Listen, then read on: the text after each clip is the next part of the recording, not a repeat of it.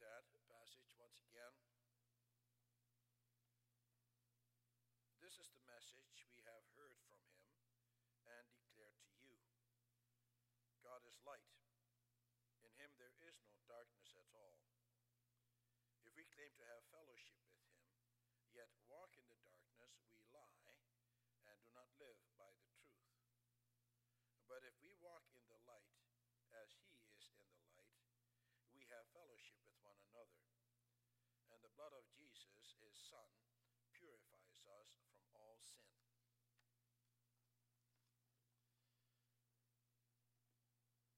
After the sermon, we will sing from hymn 34, the stanzas 1 and 3.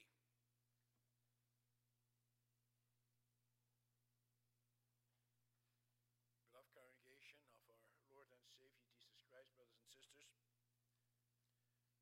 John wrote this letter in order to encourage and teach his readers to have full fellowship with God and his people.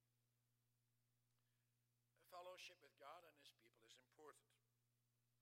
It is the only way that you can have a joyful life now and into eternity. But that is only possible if you have the right kind of fellowship. True fellowship is possible only through the Lord Jesus Christ. Now, during John's time, there were those who claimed that you can have fellowship with God in a mystical way. They denied that the Lord Jesus came in the flesh and that he shares his flesh with us. They believed that fellowship with God is possible only through the right kind of knowledge. That's all that's needed. Fellowship is only for those who have come to know the secrets of salvation. Knowledge is all that is required. It is the mind that counts. Anything material is sinful and not needed. And so John stresses what he has seen and what he has heard. He has seen and touched and heard the Lord Jesus in the flesh. He saw him even rise bodily into heaven. It was very important for him to stress that. If you do not believe that Christ Jesus came in the flesh and that he shares our humanity, you cannot be saved. Because only a human being like us can save us from our sins. And the Lord Jesus Christ was a true human being. He was God as well, of course, but he was a true human being. And that is the message of the first 4 verses of his letter. You have to believe the right thing. But believing the truth is not necessarily living in the truth. You can say that you believe something, but if that faith is not translated into action, it doesn't mean anything. As James says, faith without deeds is no faith. It's meaningless. For there are lots of people who claim to have fellowship with God, but who do not really have it. Although they think that they are walking in the light, they are actually walking in darkness. And that should make you and me reflect. For that is what is written to the church of today as well. It's written for you and for me. For we too claim to walk in the light. We believe that we have seen the light, that we belong to the right church, that we have the right doctrine, that we have the right kind of faith. But what does that mean? Does that automatically mean that we have fellowship with God? Let's consider that as I preach to you about walking in the light. It's also our theme. And then we will see that God, who is our light, in the first place reveals, in the second place exposes, and then in the third place gives growth. The Apostle John prefaces his instruction to his readers by stating unequivocally where the message that he is going to give them came from. It came from the Lord Jesus Christ himself, directly from him. He says, that is the message that we have heard and we proclaim to you. In other words, it's not a message that he discovered on his own. He is not some armchair philosopher who observed life and came with his own observations. No, the message came to him. And it came directly from the Lord Jesus Christ. There are many people today who claim to receive the message of Christ, that he talks directly to them.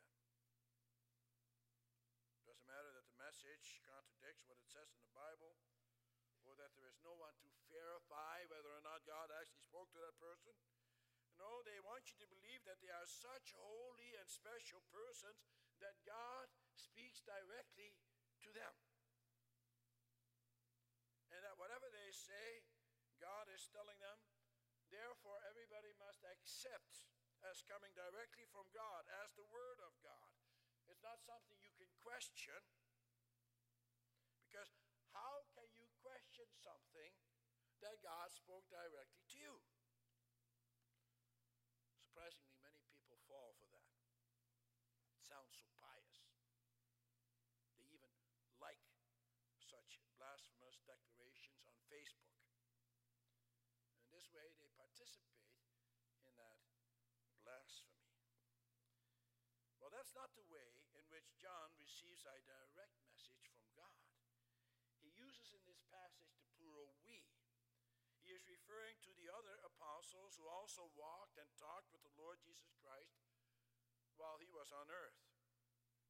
They all heard the message directly from him. They had seen him and heard him and touched him, and they had walked with him. And John was inspired by the Holy Spirit to write this down. When you hear the words of the Lord Jesus, and then you hear the words of the Lord God himself.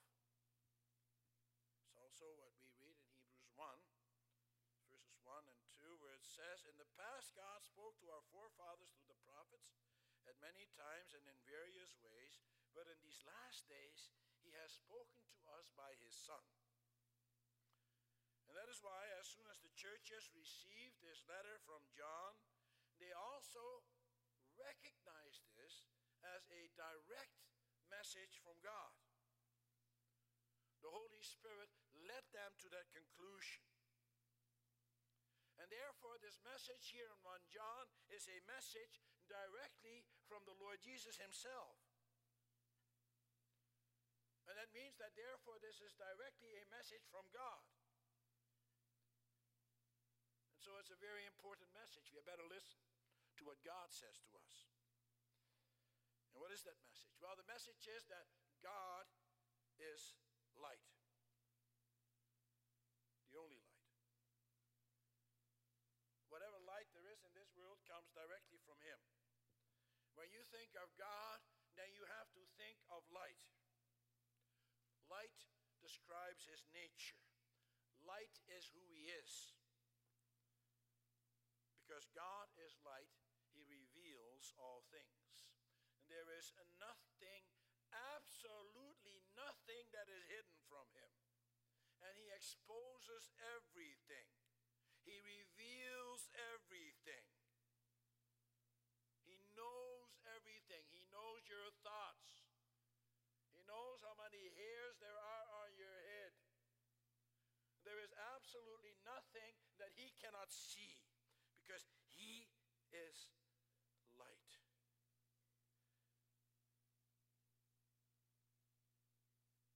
For did you notice that in John's Gospel, the Lord Jesus Christ is identified not only as the Word, but also as the light? When you speak about the Word of God, then you also speak about the light. We also sang from that earlier when we sang, your lamp, it is a light to guide my feet. God's Word is a lamp, a light. Through his Word, he instructs you. That's God also did to Adam. Before the fall into sin, God's revelation was crystal clear to Adam. God shone his light on him when he spoke to him. There was nothing that Adam could not understand. He walked with God and he talked with God. There were no barriers between them. Nothing was hidden between them. Adam understood God perfectly. But then he sinned. Because of the fall into sin, God's creation became full of darkness. And that's what John refers to in his gospel when he says that the light shines in the darkness, but that the darkness has not understood it, comprehended it, embraced it. And you know what that darkness is that John is speaking about? That darkness that he is speaking about is man. The darkness is you and I. Sin blinds our vision. Sin makes us walk around in the dark. When you're in the dark, you can't see things. And that's very dangerous. You can badly hurt yourself in the dark, even get killed. Satan lives and hides in the darkness. Children, are you ever afraid of the dark? I know I was when I was a little boy. I grew up in the Netherlands, and that country is as far north as Edmonton is. And so in the middle of the winter, it would be dark already by the time school was out. School went out a little later than it does today. And we had to walk home. On my route home, there were little narrow alleyways between the row houses. And those alleyways, they were dark. And I was always afraid that evil men lurked in those dark alleyways, and that he would grab me and that he would kidnap me. And so whenever I came close to such an alleyway, I would quickly run past. I was also afraid of the darkness in my bedroom and the darkness in the attic of our home. Some of my cousins told me that lions and other ferocious animals were hidden there. And I believed them, and I was scared. And so what do you do when you get scared in the dark? Well, you try to get rid of it, don't you? How do you do that? How do you get rid of the darkness in your bedroom? Do you then take a shovel and shovel the darkness outside?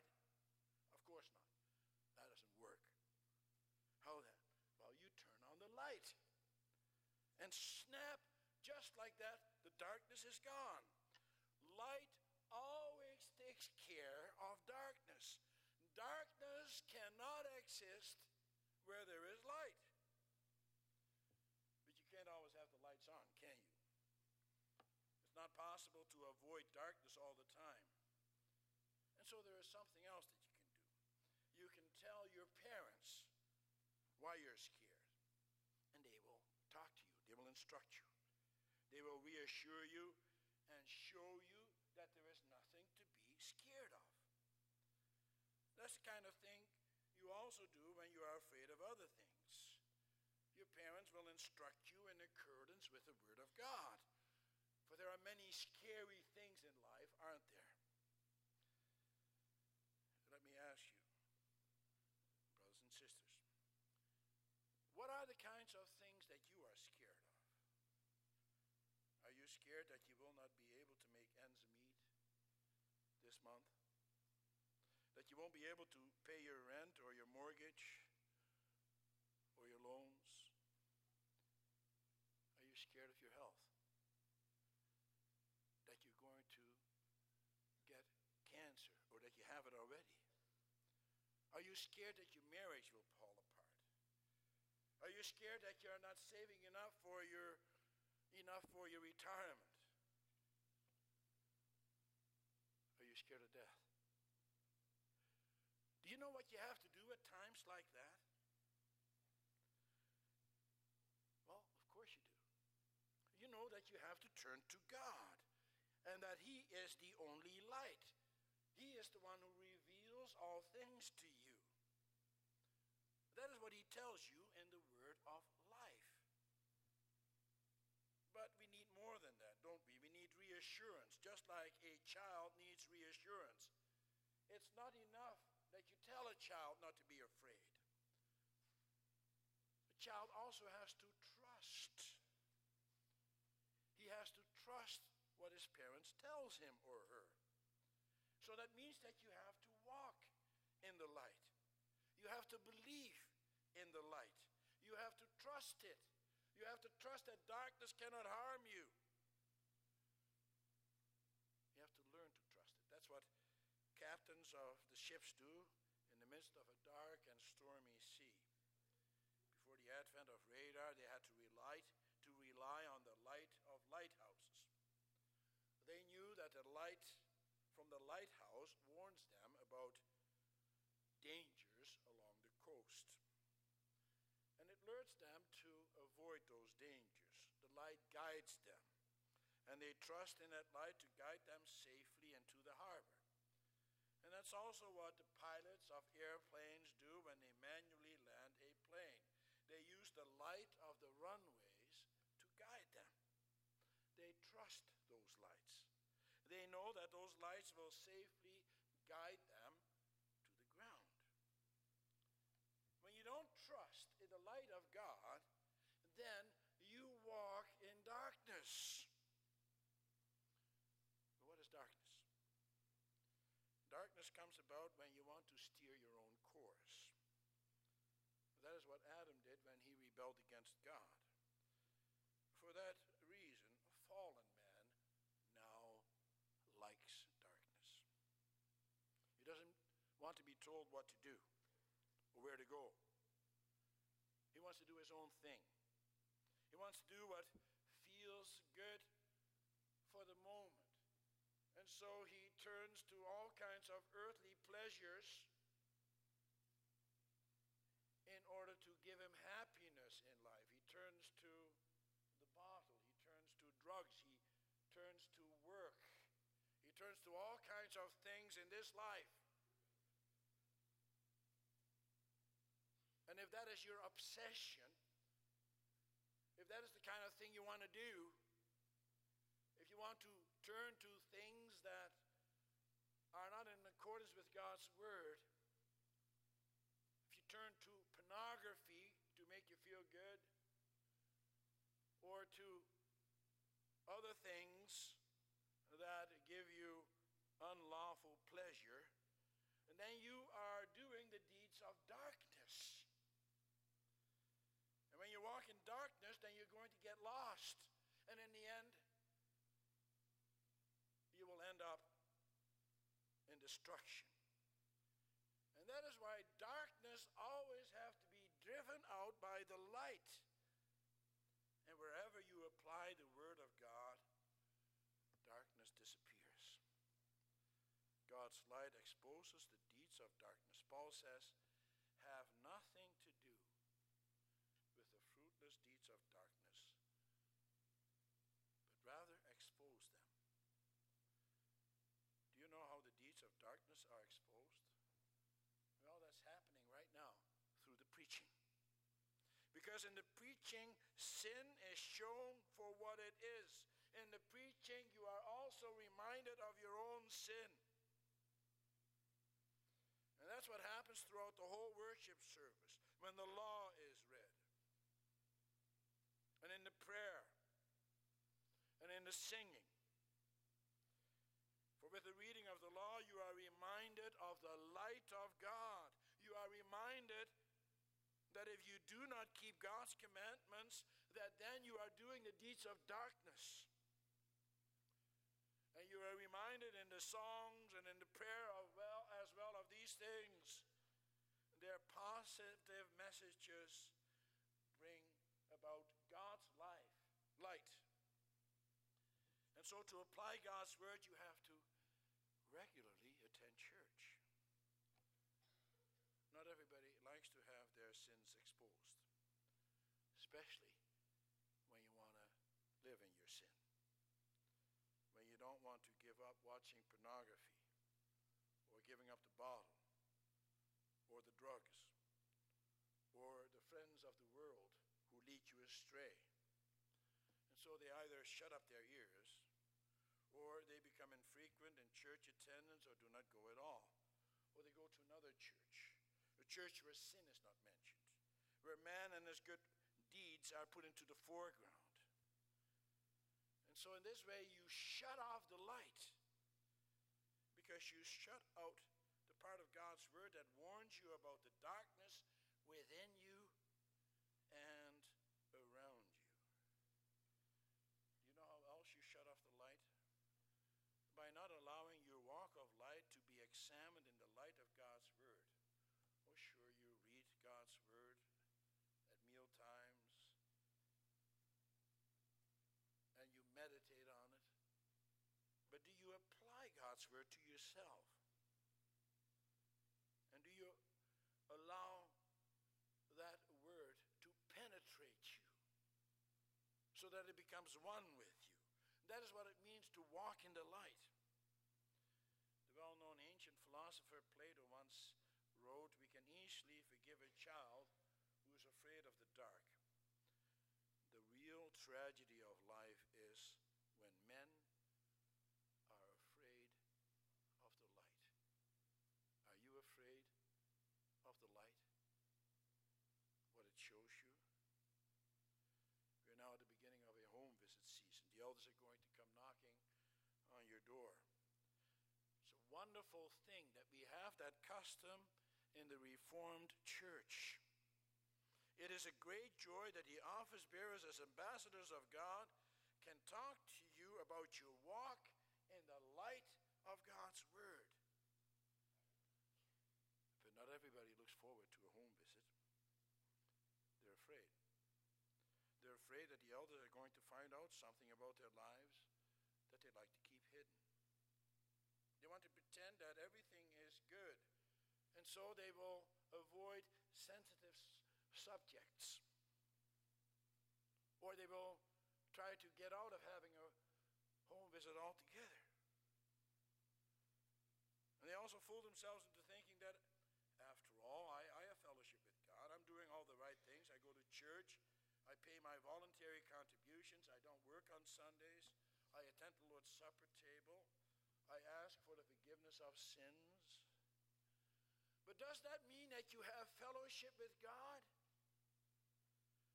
John intimates that there are lots of people who claim that they have fellowship with God, and yet who walk in darkness. That's what he says in this text. He says, if we claim to have fellowship with God, yet walk in darkness, we lie and do not live by the truth. So they claim fellowship, but they're walking in darkness. Well, what is fellowship? As you know from the last time, fellowship implies sharing everything. And so to have fellowship with the Lord Jesus Christ means that you share in his life. You share in his suffering, for example. That means that you are willing to give your whole life for the sake of your continued fellowship with God. It means that you also want his light to shine through you, and that you want to share in his humble state. It means that you are willing to live a totally selfless life. Of course, because of our sinful nature, we are incapable of such a life. But that is what you and I have to aim for. Not everybody wants to share in the life of the Lord Jesus Christ in that way. They don't even want to aim for that. They want to share only if it doesn't cost them anything. Having fellowship with God to them is like having fellowship with an annoying relative. You live under the same roof and store your food in the same fridge, and you use the same appliances and furniture, but you don't really share. Although you have some kind of fellowship, it is not really sharing with each other. You're like two ships that pass each other in the night. There's no interaction. There's no warmness. There's no spark. There's no connection.